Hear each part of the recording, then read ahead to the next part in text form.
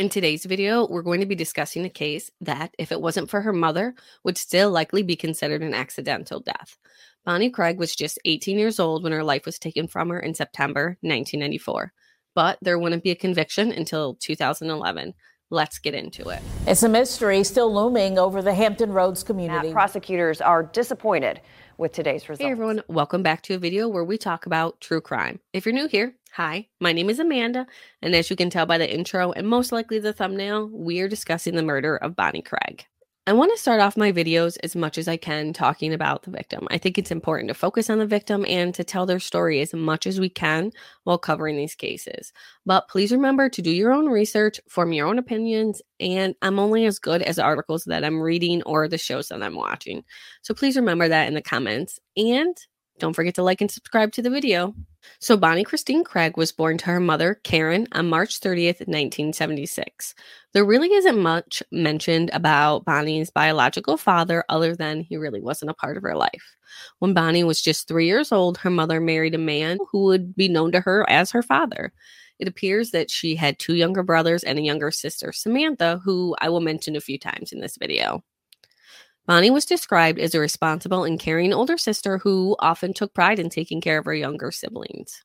She graduated from Service High School in 1994, where she was said to be a good student. She was the first girl on the wrestling team. She created Students Against Drunk Driving in her school and helped teach junior high students how to swim.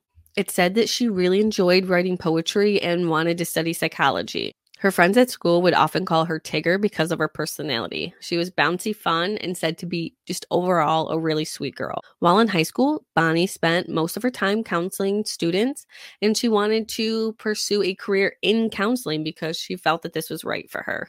At the time of her death, Bonnie had a boyfriend named Cameron, who she met while she was in high school, and the two were dating when he left to attend college in California. Now, when he left, the two were in a committed relationship and expressed to each other by giving each other promise rings to show their devotion to each other and their relationship. Bonnie planned at some point to move to California to be with her boyfriend, Cameron. Something that I thought was the cutest thing was while they were separated, Bonnie would often record a cassette tape of her singing and just like talking to him and then send it to him, which I thought was the cutest thing.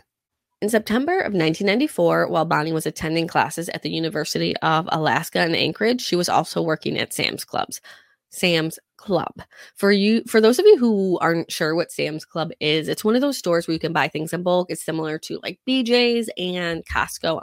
I'm not sure if certain ones are located in different areas. I live in New York and we had all three, but I haven't seen a Sam's Club around upstate in a little bit.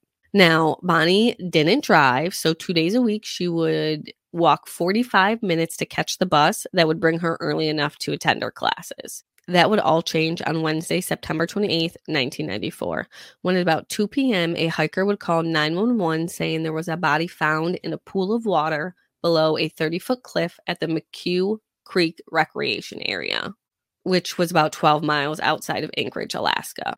Police and troopers, I believe they're called Alaskan State Troopers, but I'm going to use them interchangeably through this. You'll see I often do that. Police, detectives, investigators. But in regards to discussing this story, both the Alaskan State Troopers and police or just troopers, they all mean the same thing. Now, there's no identification found on the body, but police were able to use her class ring to identify her as 18-year-old Bonnie Craig. Bonnie's sister Samantha is able to tell you the exact moment when she found out her sister died. And that's something that I feel like is 100% relatable. Samantha would tell Dateline that she remembers her father, Gary, breaking down at hearing the news that Bonnie had died, during what troopers would call a hiking accident. At this time, they just believed that she fell and that was the end of it. At the time, Samantha, Bonnie, and her brother were staying at Gary's due to their mother, Karen. She was away at a wedding with her new husband for her brother-in-law. So she and her husband, Jim, they were in Florida at the time to celebrate Jim's brother's wedding when Karen received a call about Bonnie. Karen said that she just couldn't believe, like she couldn't accept that it was real, that the whole flight back to Alaska, all she could think to herself was that Bonnie was going to be waiting for her at the airport. But sadly, Bonnie wasn't waiting for her at the airport. Once Karen arrived in Alaska, she would go straight to the funeral home to see her daughter, where it finally became real. She was so distraught that first day of seeing Bonnie that there were things that she missed. Like she didn't notice right away. She was just obviously overwhelmed and upset at the fact that her daughter had passed away. But she would return the next day to see Bonnie and realize that there was actually defensive wounds on her hand.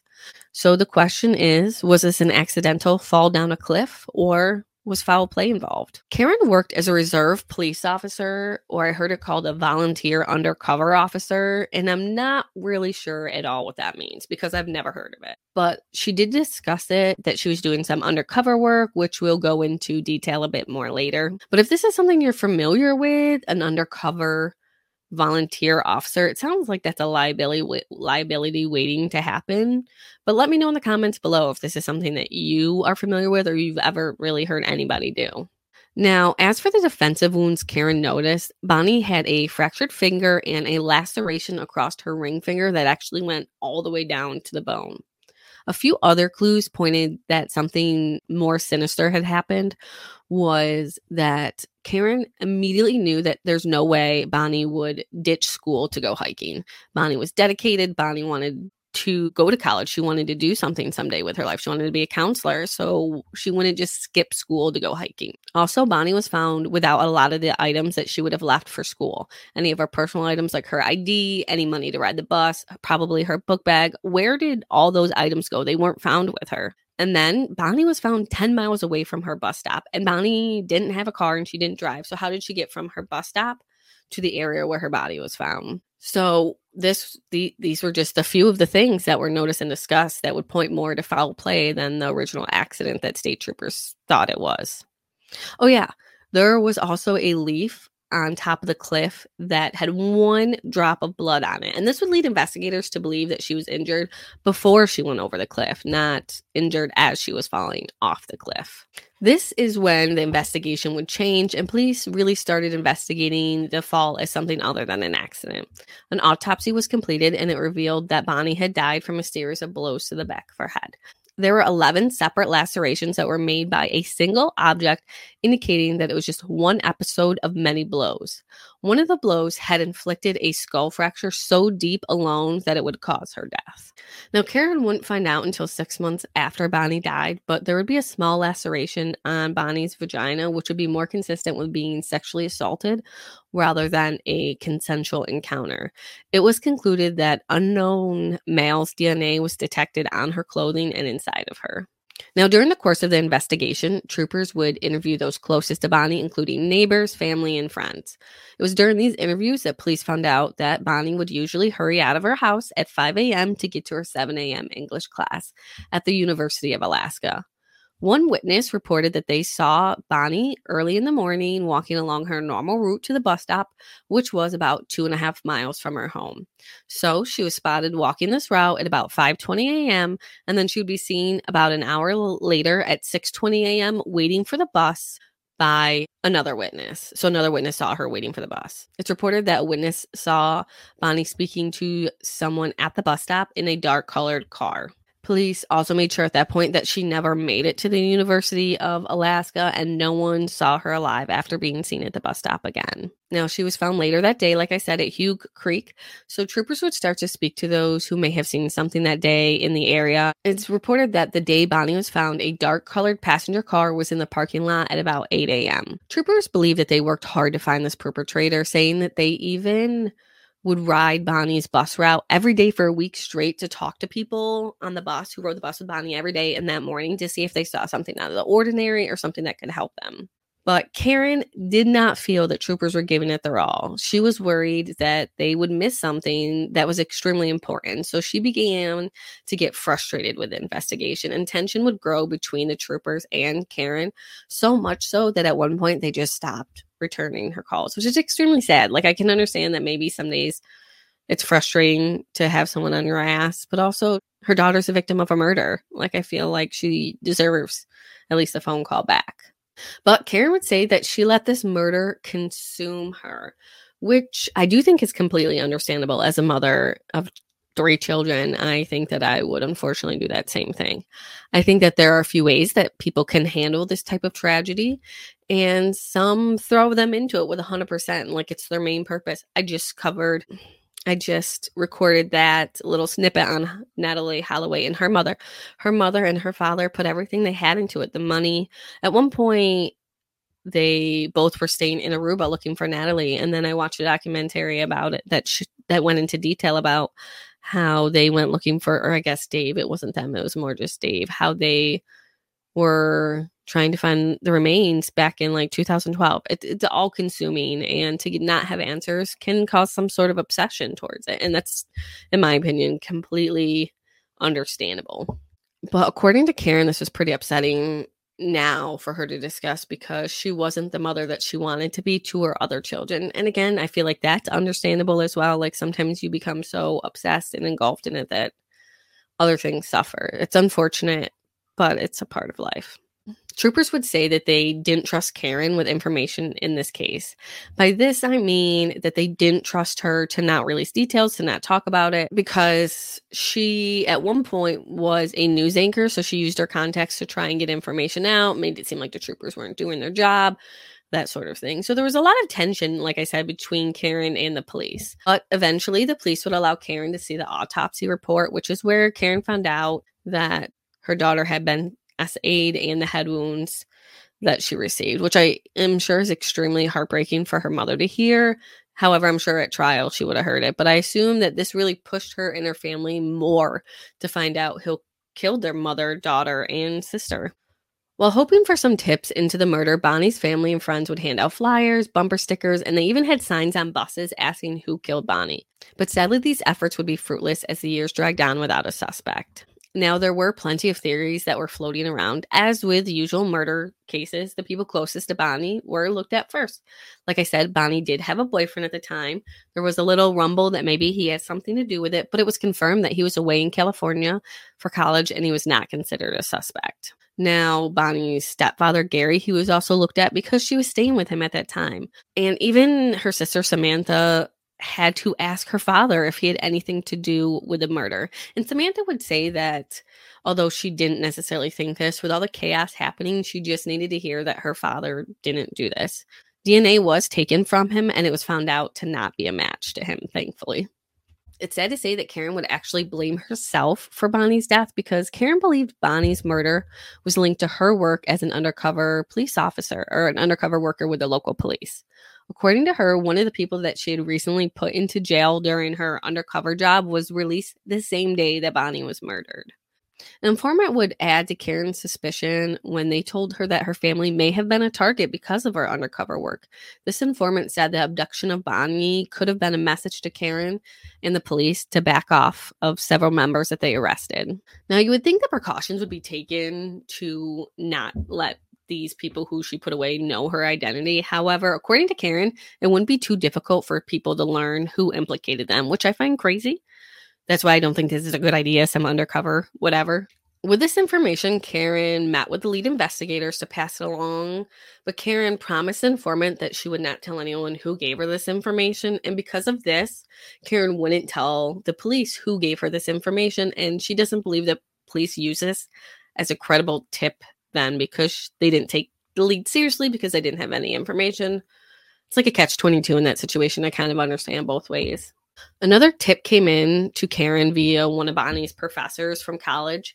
This professor told Karen that she thought one of her students, should be looked into more by police. The professor said that this student made several references in his journal prior to Bonnie's disappearance that September 28th would be a very tough day. She would recount that the student showed up to class late that day that Bonnie was murdered, dripping wet as if he just showered. So in her mind, he was violent, little weird lateness on the day that Bonnie was murdered, and he was like indicating that this was going to be a hard day that day. The professor told Karen that the students' writing were violent prior to Bonnie's death and that they were much more peaceful after she was found murdered. Police did collect his DNA and he was ultimately cleared. There were also some reports that Bonnie had issues with a guy that she had worked with. Bonnie had worked at Sam's Club, like I said, and police learned that she had complained to her supervisor about a coworker who actually looked up Bonnie's phone number off the Sam's Club computer and then got a hold of her that way, which is super creepy. His DNA was collected and he was also cleared.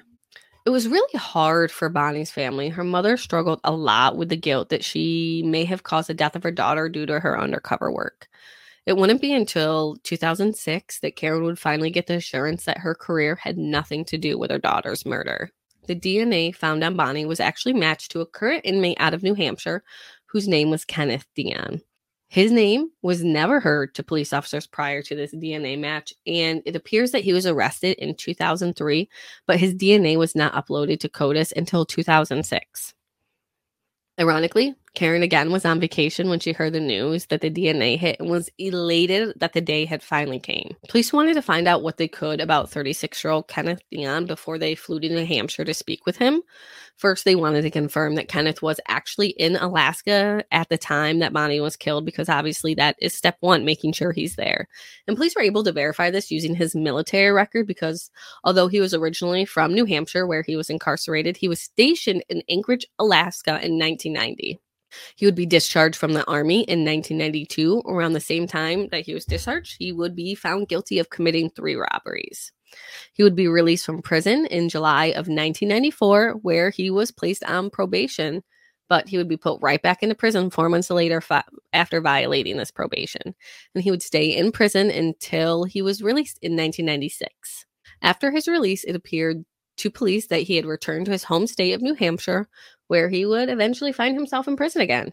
This time, he would plead guilty to 2 armed robberies, which he was originally charged for 4, but due to some plea deal, he would only be convicted of 2.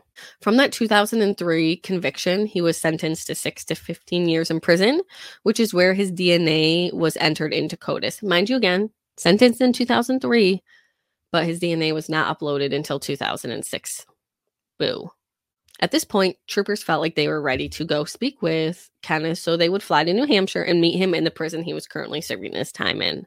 During this conversation, police learned that he was stationed in Alaska, where he got into trouble.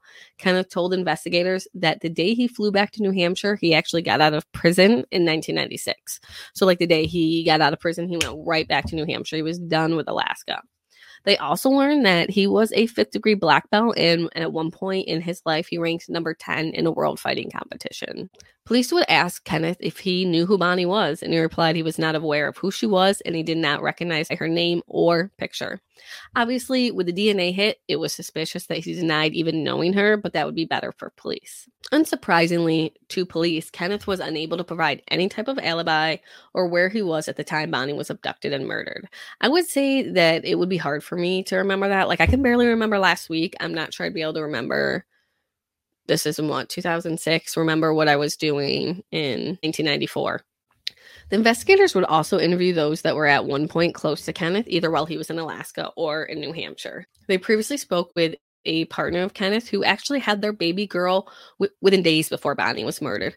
Now, you would think that meant that Kenneth was taking care of his girlfriend or his wife or whatever she was at the time, helping her with a baby, helping her because she just gave birth. But no, like the piece of shit Kenneth is, he disappeared for about a week after the day his daughter was born, and when he returned, he offered no explanation of where he had been.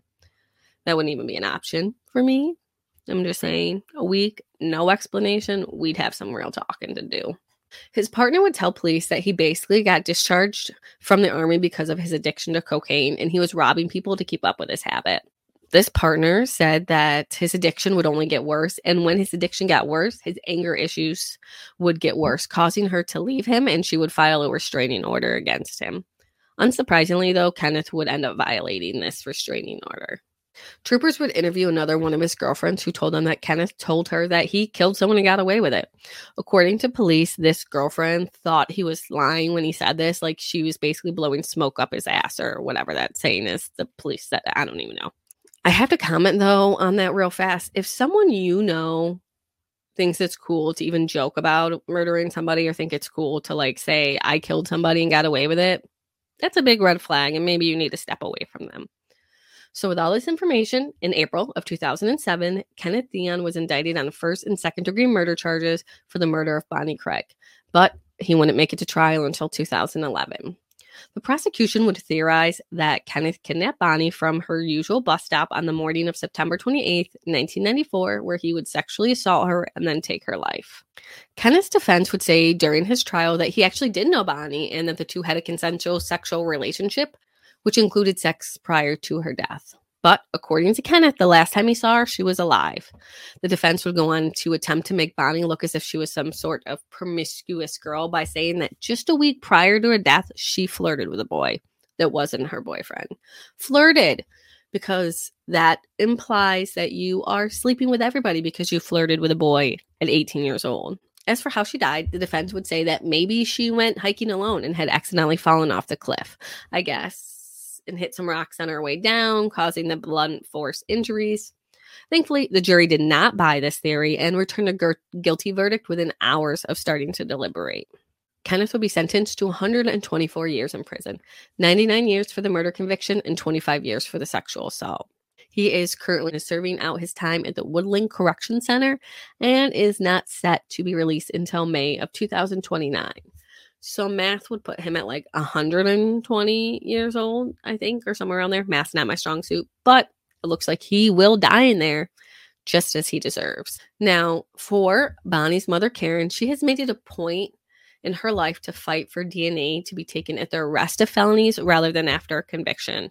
She has since moved to Florida, where she tries to help implement this in the lower 48 states. And this, sadly, is how this case ends.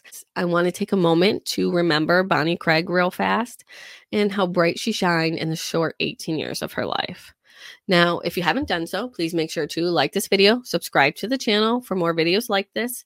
In the description box, you can find ways to support the channel, like buy me a coffee or tips via PayPal. Really helps out the channel. And until the next video, stay safe out there. The world can be an ugly place.